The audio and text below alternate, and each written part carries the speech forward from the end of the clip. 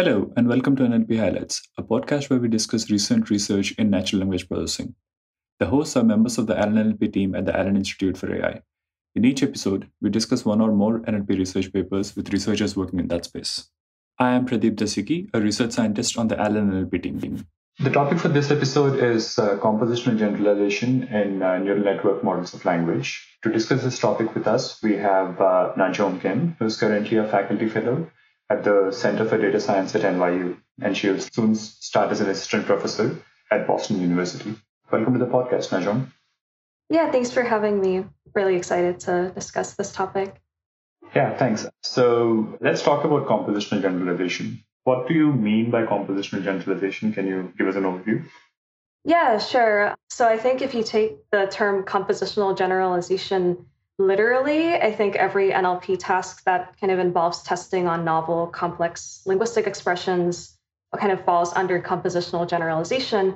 But I think at this point, it kind of conventionally refers to generalizations that are so-called out of distribution, but such that we or the task designers believe can be solved through composing some parts observed in the training data. So I think an example that's intuitive, although it's from vision, say if you want to generate an image, or like vision in language, if you want to generate an image from a text that says a human sitting on top of a hedgehog, then this particular kind of image would probably be rare in the training set, given what we know about humans and hedgehogs, right?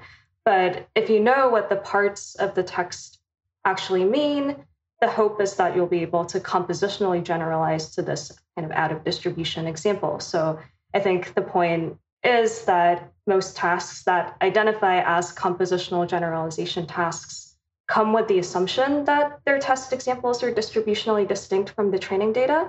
But I think it is often the case that even compositional generalization for coverage of out of distribution scenarios do refer to various different things. So I do feel like the term compositional generalization is a bit vacuous without specifying exactly what you mean by the generalization that you want to achieve. Got it. So this is a specific kind of robustness to distribution shifts that you want to evaluate, right. using specific evaluation data sets. Right. And you mentioned that in general, given that language is compositional, whenever we measure generalization of models in language to unseen examples, we are probably evaluating compositional generalization in some form, but we're not being explicit about it because we don't know what kinds of generalization these models are expected or are capable of performing, right? But the goal of your paper titled COGS, a compositional generalization challenge based on semantic interpretation, published in 2020, seems to be to design an evaluation set that evaluates specific kinds of compositional generalization. Right. So yeah, can you tell us more about that data set?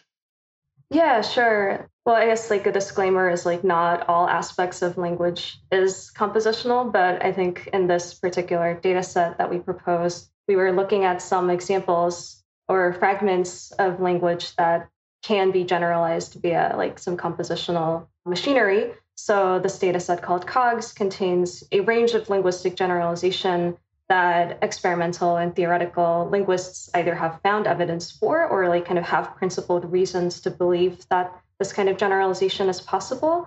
And at the same time, like I mentioned, these can be achieved if you have certain kinds of syntactic and semantic machinery that allows for the composition of known smaller parts.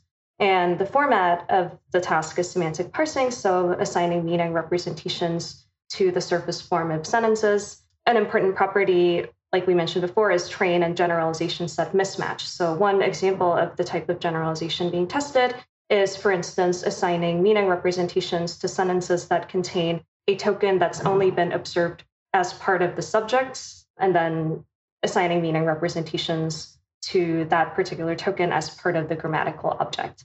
So in the training set, you'll maybe see examples like the hedgehog saw the cat and its meaning representation, and another sentence that says the frog danced, and asked to generalize to examples like the frog saw the hedgehog, where this particular token hedgehog is part of a different grammatical rule. Great. That makes sense. Thanks for the overview. I'm aware of some other compositional generalization datasets like SCAN, CFQ, Clojure, etc. Can you tell us how COGS is different from those datasets?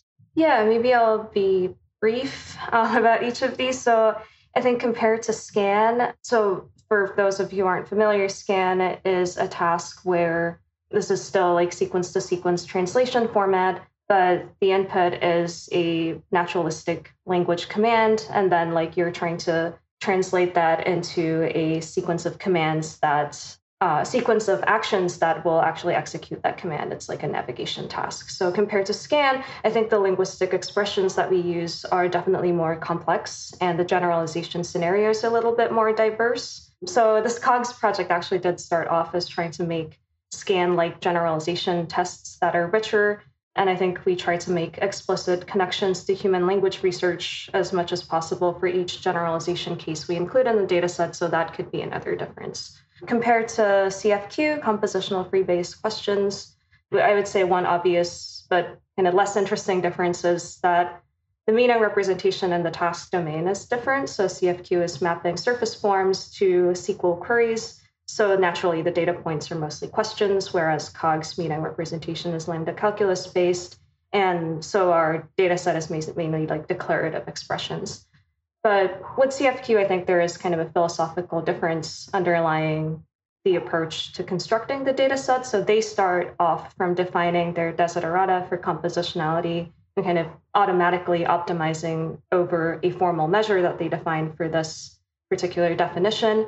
Whereas in COGS, we also wanted to kind of build in a connection to human plausibility for the generalizations that we're testing, and at times try to frame it as testing for human like inductive bias, which I think is kind of the core difference between CFQ and COGS. So I think like tests like CFQ make a lot of sense in the NLP setup where like whether human learners can perform this kind of generalization given the training data almost doesn't matter, but like in a good way.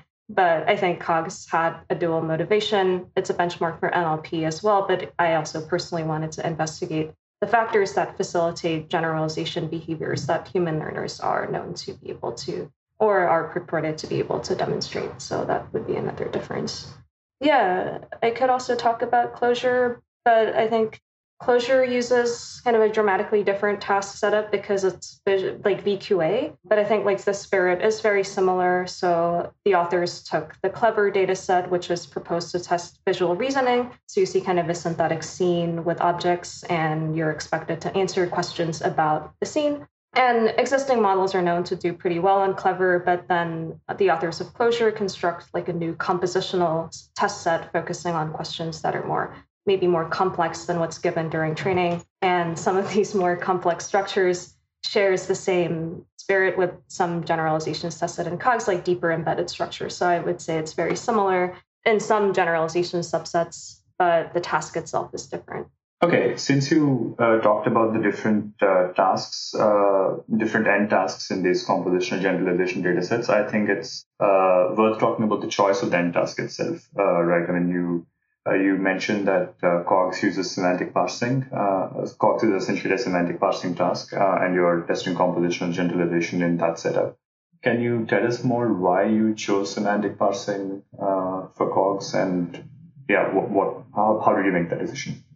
Yeah, I think that's a really great question. So, I mean, as a direct successor, or so we claim, to SCAN, like I think it made sense that we adopted the format of semantic parsing in that sense. But we did consider several different task formats, and I think like an entailment task did also come up in the discussion at some point because as the logical translation has some implications about the entailments from the logical mappings of the sentences. Although, like, I guess it would be more like logical entailment rather than common sense NLI. But I think we wanted to adopt this semantic parsing form because there were some arbitrary decisions to be made about how to sample negative examples. For instance, if you were to cast this into a more entailment kind of a task, and directly generating the logical form seemed more straightforward as like an evaluation of each individual example. So if you had like a different form of task, maybe you should ask like multiple different questions or like have multiple different examples that pertain to testing generalization to that particular complex expressions. So we thought semantic parsing was like a straightforward way to start off this task. But definitely, I think like other kinds of tasks are valid and possible. I think multiple people actually independently brought up casting the task as something like QA-SRL, basically casting semantic role labeling as QA format. And I think some people are actually working on this, so maybe there would be some interesting result in that area. So it's definitely possible.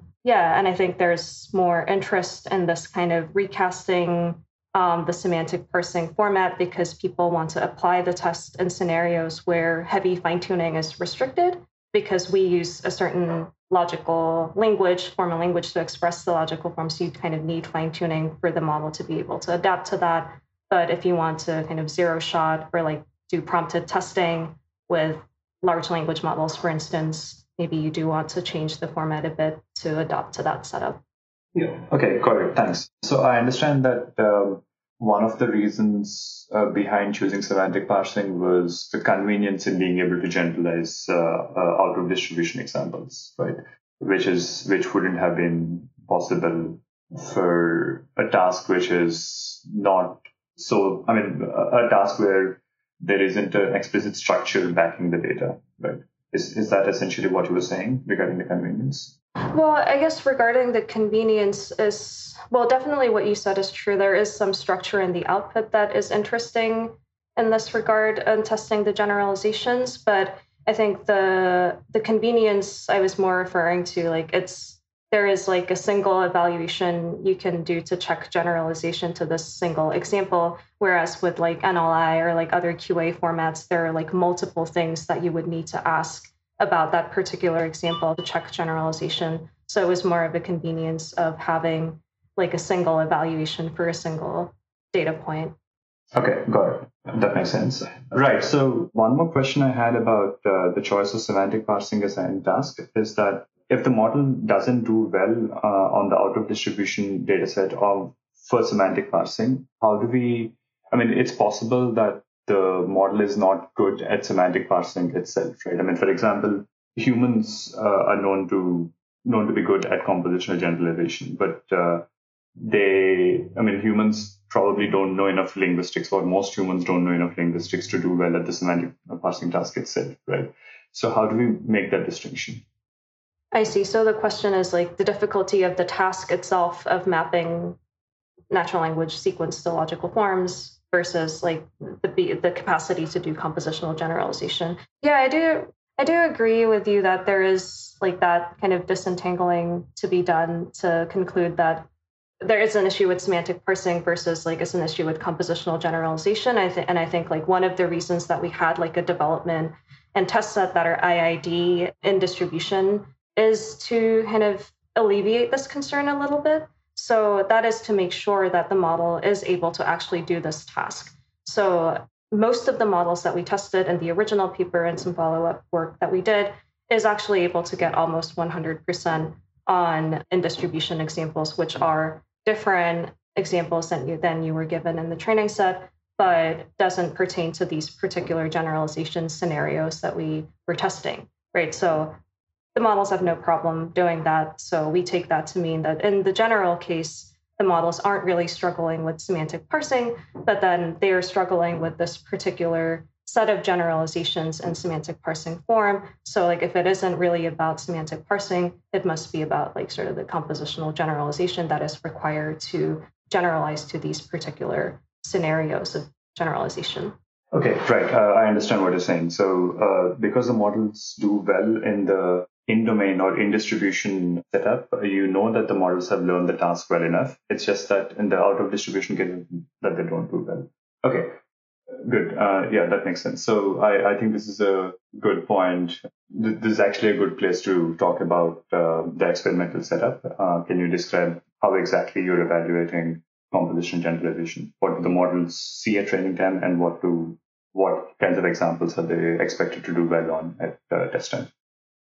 Right. So in the initial paper, we evaluated very small. Well, I guess let's talk about the setup first. So we create a training set and a generalization set, and then these contain different sets of examples. And then for certain generalization types, we have some held out lexical items, or let's say context controlled lexical items that only appear in certain constructions and not others during training. And then the models are trained on those examples. And then in the generalization set, they are asked to generalize to constructions with these particular held out lexical items, but in now novel constructions. But I guess like the constructions themselves are seen during training. So it's like the novel composition of known grammatical structures and a lexical item that hasn't been observed in that particular construction. That's one type. And then there is also generalization to novel structures, where you have already seen all of the parts that are needed to interpret that particular structure, but you actually haven't seen that structure during training. And by structure, I mean like the posited grammatical structure behind the expressions that are in our data set. But obviously the parses actually aren't given, so the model actually has to figure out the structure behind it if it wants to determine whether it is structurally novel or not. So yeah, that's the training setup. And it's a sequence-to-sequence task. So the input is a sequence of tokens, and the output is also a sequence of tokens, but now in this logical representation that we're using as meaning representations. Okay, I understand. So can you give me some more examples of the kinds of generalization, specific examples of, you mentioned the lexical generalization example earlier, but can you give me more examples of other aspects like, say, deeper recursion or verb argument structure alternation that were mentioned in the paper? Yeah, sure. So one example of deeper recursion is deeper depths of embedded modification. So for example, you might see during training something like, I saw the cat on the table, and then I saw the cat on the table on the floor. But then at test time, you might be able to, you might be asked to generalize to expressions such as I saw the cat on the table, on the floor, in the house, or something like that, where in the house you've already seen as part of some other expression during training. So you're asked to generalize to deeper degrees of modification with this prepositional phrase modification to the noun phrase. And you've seen all of the parts that are necessary to generalize to the novel expression, but then this particular depth of embedding hasn't been observed during training. So that's one example of a structural generalization that pertains to the deeper recursion case. Okay, yeah, thanks. So let's talk about the results. What models did you evaluate in the original paper, and maybe if you have any other follow-up results, what are the general trends? How do the models do on these evaluation sets? Yeah, so in the initial paper that proposed this task, we evaluated quite small models, like even back then. I think even back then, in that time, it was pretty small models, like a 2-layer LSTM and transformer encoder decoder models.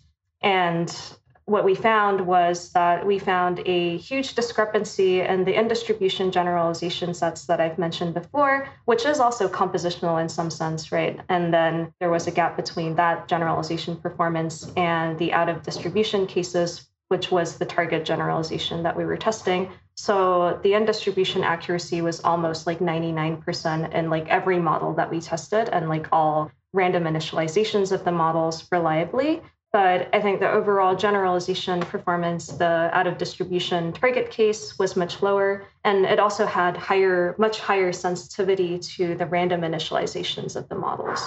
So I do want to mention quickly here that we used early stopping for our models based on development set performance, which is the IID generalization.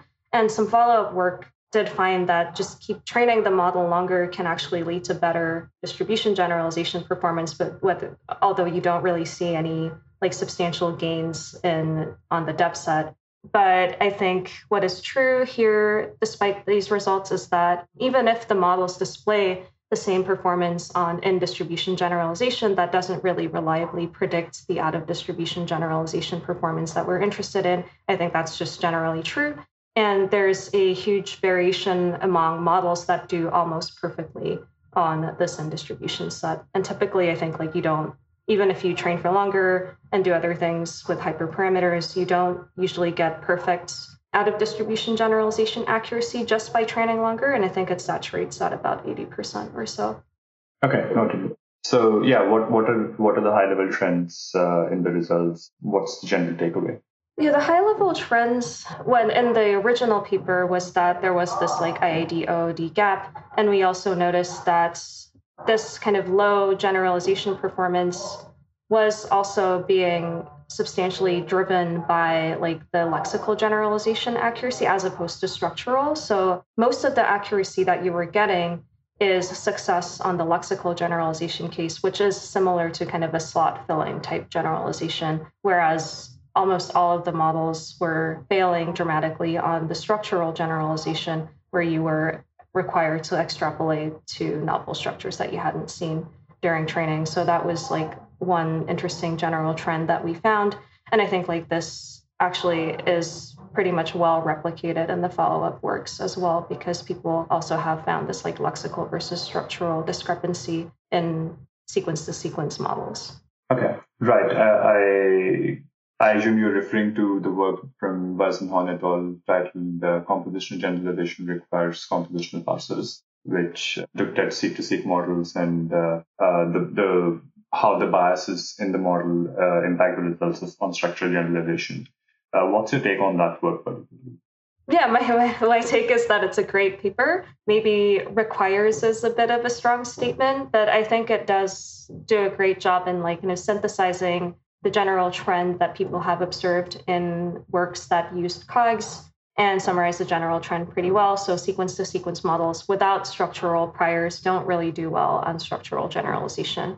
And I think like it does also make a really important point, which is that structural generalization is only 20% of the original COGS generalization set. So this fact makes it seem like models are doing pretty well overall if you just look at the aggregate numbers reported on COGS, because you'll see about 80% generalization accuracy if you get all of the lexical cases right and then get 0% on structural. But what you'll notice if you look at the literature a little bit is that most of the pure sequence to sequence based approaches tend to saturate around exactly that point, like around 80 something percent. And my speculation is that it's because they're getting almost 0% on the structural cases and are getting all of the lexical cases right, although not often they report this like lexical structural division. So I think like it would be informative to report this like lexical structural accuracy separately in works that use COGS, and that would be interesting to see. Okay. And in general, to improve the structural generalization capabilities of models, one approach suggested by this paper was to actually explicitly incorporate the knowledge of that structure into the model, right? By actually using a parser, for example. Do you think that's the best way to go forward? And how do you think the more recent results on building larger language models with more pre-training, how do you think those results are relevant here? And for context, the model that was evaluated by Weisenhorn et al. Was the BART model, and it's possible that the results might be different with larger models too, right? Yeah, there's multiple things here, so maybe I'll try to answer them step by step.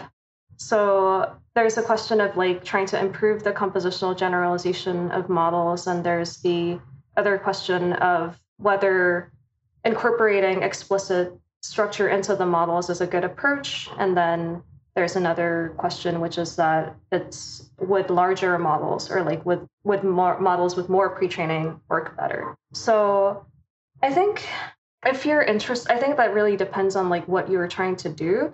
So if you're asking about improving performance on specific compositional generalization tasks of interest that specific models are failing on, I think like incorporating structure into these models are like you're guaranteed to solve the problem, right? So if you like in the extreme scenario, if you like took the COGS grammar that we used to generate the data set and like make that information available to the models, you'll be able to solve COGS. So there are like tailored solutions getting at that in the literature. For instance, doing some combination of explicit grammar induction and data augmentation, or like having like parsers in the pipeline and things like that. But I think like what's challenging is finding a more general solution that works in the general case. And I think explicitly structured models or like having parsers in the pipeline have a limitation of like not being able to like be scaled very well.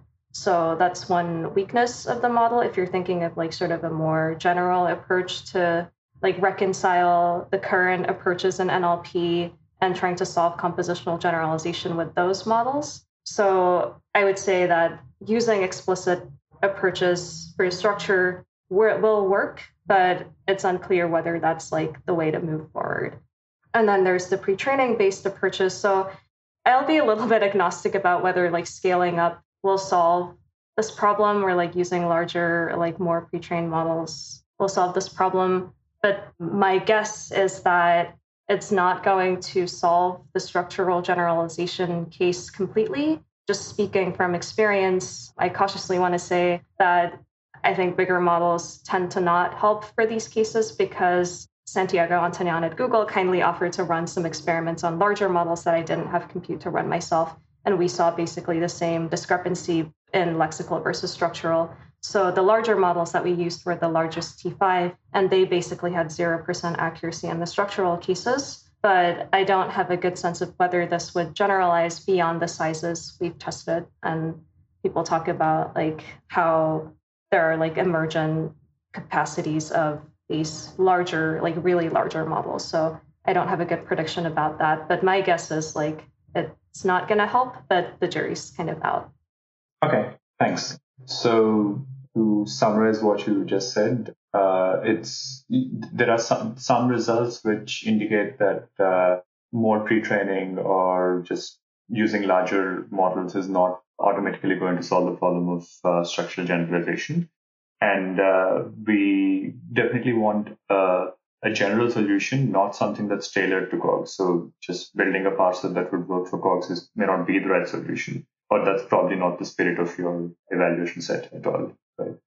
Well, I wouldn't say that. I think like it depends on like what you're trying to do with COGS. So like maybe you want to build some particular model where success on COGS is very like important in determining the success of your model for some downstream application or like some scenario of usage for your model, right? So in that case, sure, like you can like think of a tailored solution for COGS, and then that would be great.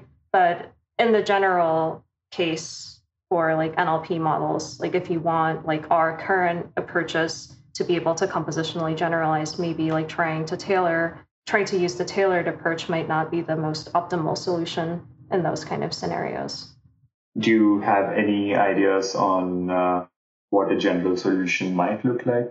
I mean, of course, we know that more pre-training doesn't seem to be helping. So do you have any ideas on how we can go forward?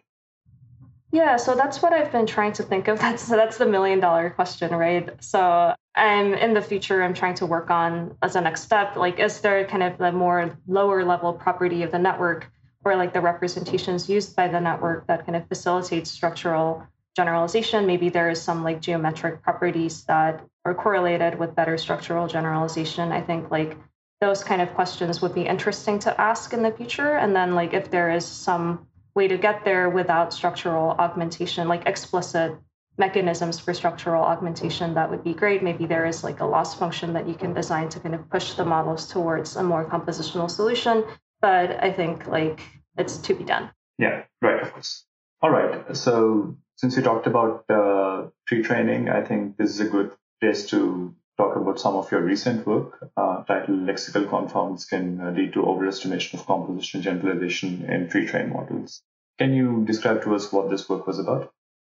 Yeah, sure. So this actually relates to the discussion that we were having about pre-training, right? So we were mostly talking about the not successful scenarios of structural generalization in pre-trained models, but it seems based on prior reports that pre-training at least gives you better lexical generalization. And then pre-trained models seem to be doing pretty well on the lexical portion of the COGS task. But this work is about maybe that evaluation setup is confounded because of some properties of the data set and the assumptions that need to be met for this generalization test to work. So maybe it's good to mention here that many of the COGS tests are inspired by so-called like nonce word studies in experimental linguistics. So this is a setup where human subjects are brought into the lab and the experiment involves exposing subjects to made-up words like Blickett or Dax. and then asking questions about those words, right? And here, if you think about the expectation of this experimental setup,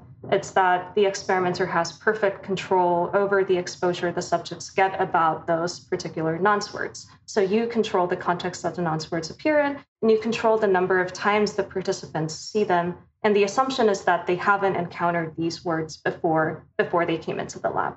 But one property of the COGS dataset is that real English words are used as lexical items that have different training versus generalization set distribution. So I'll call them like context control lexical items. And I've mentioned like the hedgehog, the word hedgehog might appear as a part of a subject noun phrase and then maybe tested as a part of an object noun phrase during test time. And this kind of a setup isn't an issue if you have models that are trained from scratch on COGS only. But as soon as you start testing pre-trained models, the problem becomes pretty clear with respect to this particular assumption and then the setup, because the models already have been exposed to those context-controlled items that we're using as analogs of the nonce words in human experiments. And they've seen these words many, many times in many different contexts, which might violate the assumption of the tests that we're using. So the paper is about like pointing out these issues with evaluating pre-trained models on COGS and trying to control for this setup in various ways and reporting the results. Right. So just to make sure I understand this correctly, the experimental setup presented by COGS relies on being able to control what kinds of, what context specific words occur in, right? And once you're pre-training a model on lots of data, you don't have that control anymore. But I guess one way to think about this is that models are black boxes and you're just trying to evaluate their generalization capabilities, right? Whether or not they were pre-trained is, you could argue that that's irrelevant, right? Do you see my point?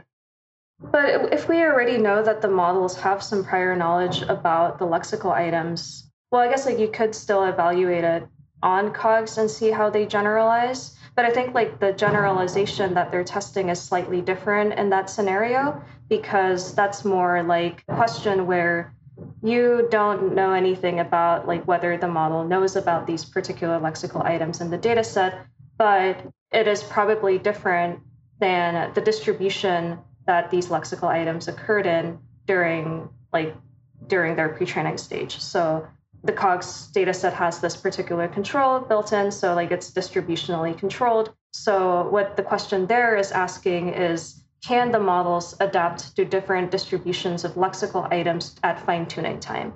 Whereas I guess if you have like a perfect distributional control at any point of the model training, then the question becomes like, what is kind of the inductive bias for this particular generalization that are inspired by human generalization? So I think like those are slightly different questions. I guess like you could treat it as a black box, see whether it generalizes, but I think like without knowing what the model was trained on, the actual evaluation numbers, what they tell you is like an answer to a different question, if that makes sense. Yes, it does. Yeah, that's a great way to put it. Yeah, thanks. So, all right, and so now it seems like there's a confound in that needs to be dealt with. How exactly do you do that? So what are the controlled setups that I'm using to control for these confounds? Yeah, what are the modifications in the setup that you're proposing? Yeah, so we had two ideas for modifications to control for these confounds. They're pretty simple. The first one is replacing the context-controlled lexical items like hedgehog with character sequences that have not been observed in the training data at all. And the second one is actually adding novel tokens to the model, to the embedding layer, and using those as context-controlled lexical items. So the only difference is like how the context-controlled lexical items are represented in the data set that you're training the models on. Okay, right. So you're essentially making up new words and using those with the assumption that they won't occur in the pre-training data, which is probably a pretty good assumption to make. Right. So there are, I guess, some questions I have about this setup. Often we use subword tokenizers when we're training, in most recent transformer models, right? Which basically means that even these new words will get chopped up into smaller pieces, which probably seem more similar to the subwords of real words that occur in pre-training data. Right? Is that not a problem? Yeah, that's a good question. So I think the subwords themselves might not be novel, but if we go back to the human subject experiment analogy again, I think this isn't necessarily a problem given the assumptions that we have, because I think like human subjects also come into the lab being aware of maybe the distributional statistics of the parts of the nonce words that they're exposed to, and it's kind of like that. And the models, I think, like still have to learn from the training data that the sequence of this particular subwords that you have never observed before have to behave as a coherent unit to solve the generalization problems at hand. And I think this is sufficient for the sequences to count as something novel, even if you already have observed these parts somewhere else before. And I think like people might have different opinions about this, but I think for those of you who disagree, I think the second setup actually does take care of this problem completely. Okay, understood. So before we talk about the second setup, can you describe the results of the first setup?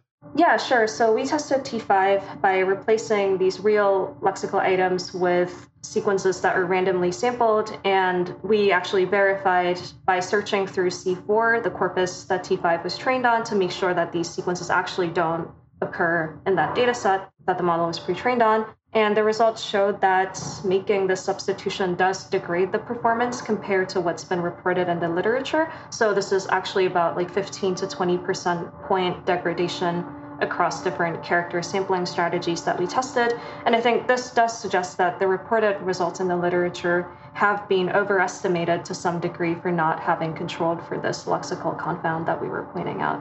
Well, that's a very interesting result. What's the gap like? I mean, how much were these results overestimated? Yeah, so it was like 15 to 20% points. So I think the reported results with T5 based in the literature was like 83% generalization accuracy overall, and we were seeing something in the 60s. Cool. Yeah, that's very interesting. Yeah, let's talk about the second setup now. What issue with the first setup does it fix? So the first approach, if you think about it, is always tied to your training data, right? So you have to make sure that your particular sampled character sequence didn't appear in your pre-training data. So to some degree, your training data always has to be generated anew for each different model that you test, and then this kind of like verification step has to be involved. And this means, more importantly, you can't always verify whether your particular sequence exists in the training data or not, because I think in this time and age, it's not often the case that all data that is used to pre-train models is publicly available or searchable. So I think this is like a fundamental limitation of the first setup. So the second setup, by adding a novel embedding or like a set of embeddings to the embedding layer of the model, this completely takes care of this issue because it is guaranteed 100% that the model would not have seen this particular token during any point of its training. Right. So you're introducing new embeddings into the model. But the embeddings of existing tokens are trained along with the model, right? But when you're introducing new embeddings, they're probably very different from the embeddings of the tokens that already exist in there, right? Are you doing anything to fix this issue?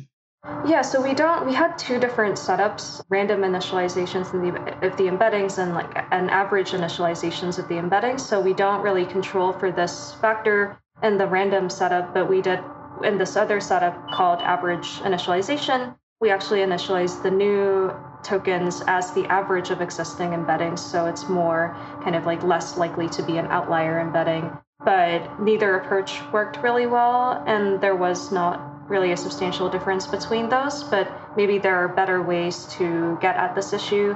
So I would be very welcome to suggestions on how we could like potentially remedy this kind of outlier issue for the model. But I do think that that it just doesn't work out of the box and it needs like extra solutions to take care of this issue is also part of the problem, right? Like you would expect that the model would be able to adapt to like novel embeddings, or hopefully that would be useful in many scenarios. But pre-training is like exacerbating that issue or like making things difficult. That is part of the problem that we're identifying. So I think there might be solutions, but like as is, it's not trivial to get this to work. Just to be clear, when you said that both the approaches didn't work well, does it mean that the compositional generalization results were bad, or that the embeddings were too different somehow from the rest of the embeddings. Right, yeah. So I guess I haven't talked about the results yet. So the results are that surprisingly, with T5 models, we found that the generalization performance is extremely low under this approach, and like both of the random embeddings and the average embeddings approaches. And then I think both only reached around 5 to 6% generalization accuracy, even when like in distribution, like dev set or test set performance were still like 99% almost perfect. So they learned the task again, but their generalization accuracy was like way below what you would expect or like what has been reported with the unmodified version of the data set. And also it was the case that the critical training examples containing these particular newly initialized lexical items were perfectly learned. So in the training set, there are also examples that contain these tokens that are initialized with a novel embedding, right? So for those examples, the model did learn to map that to its meaning representation correctly. So it's not the case that the model is totally incapable of using these novel embeddings, right? So it is able to use it to some degree, but it's not able to generalize using those embeddings. So there seems to be sort of a more complicated issue going on than like, oh, like these embeddings are just not being used. I'm not sure whether it's because these are too different from existing embeddings or not, but we hope to remedy that with the average embeddings. That approach didn't work. There are maybe some other ways to do this, and that's kind of the future work. And I would be open to kind of suggestions for that. Sure. Yeah, right. So, right. To be clear, when you said that the average embeddings idea also didn't work, you mean that the drop was significantly large in the out of distribution evaluation, but it's unclear whether it's because the models were not being able to. So it's clear that the models are not being able to use the new embeddings. It's not clear whether they're not being able to use those because they lack compositional generalization or because these embeddings are too different from existing embeddings. Is that what you meant? Right. Okay. Right. Got it. Yes. Yeah. It does sound like an important challenge. It does. It seems tricky to get this to work, right? I mean, how do you introduce new embeddings for these words without while also making sure that they're not too different from the existing tokens, right? Yeah.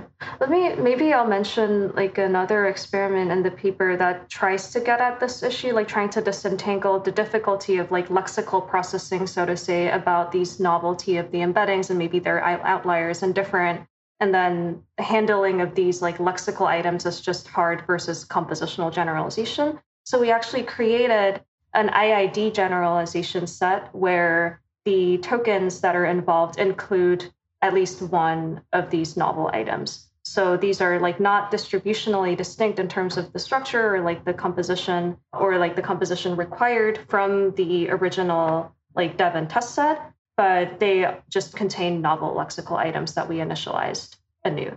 So if the models do equally badly on this data set versus the generalization set, then that would mean that like, oh, there is just like a general difficulty of like lexical processing. But that wasn't the case. There was actually, I mean, like the performance was degraded on this like IID novel words data set compared to just like the IID test set that they had like 99% performance on. So there was degradation, but not to the degree of like 5% generalization accuracy. So there was like a further degradation in the compositional generalization case compared to this like IID novel words case. So that means it's like a compounded like difficulty. So there is some effect of lexical processing, but there is also an effect like of further degradation that is not purely due to like the test items containing novel lexical items.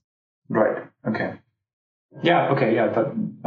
Thanks. That does clarify the question. That does answer the question that I had earlier to some extent. Thank you. Is there anything else about this work that you wanted to talk about? Yeah, I will say that we did this experiment on like T5 only because that was what most people were using to report like good compositional generalization performance on COGS and existing work.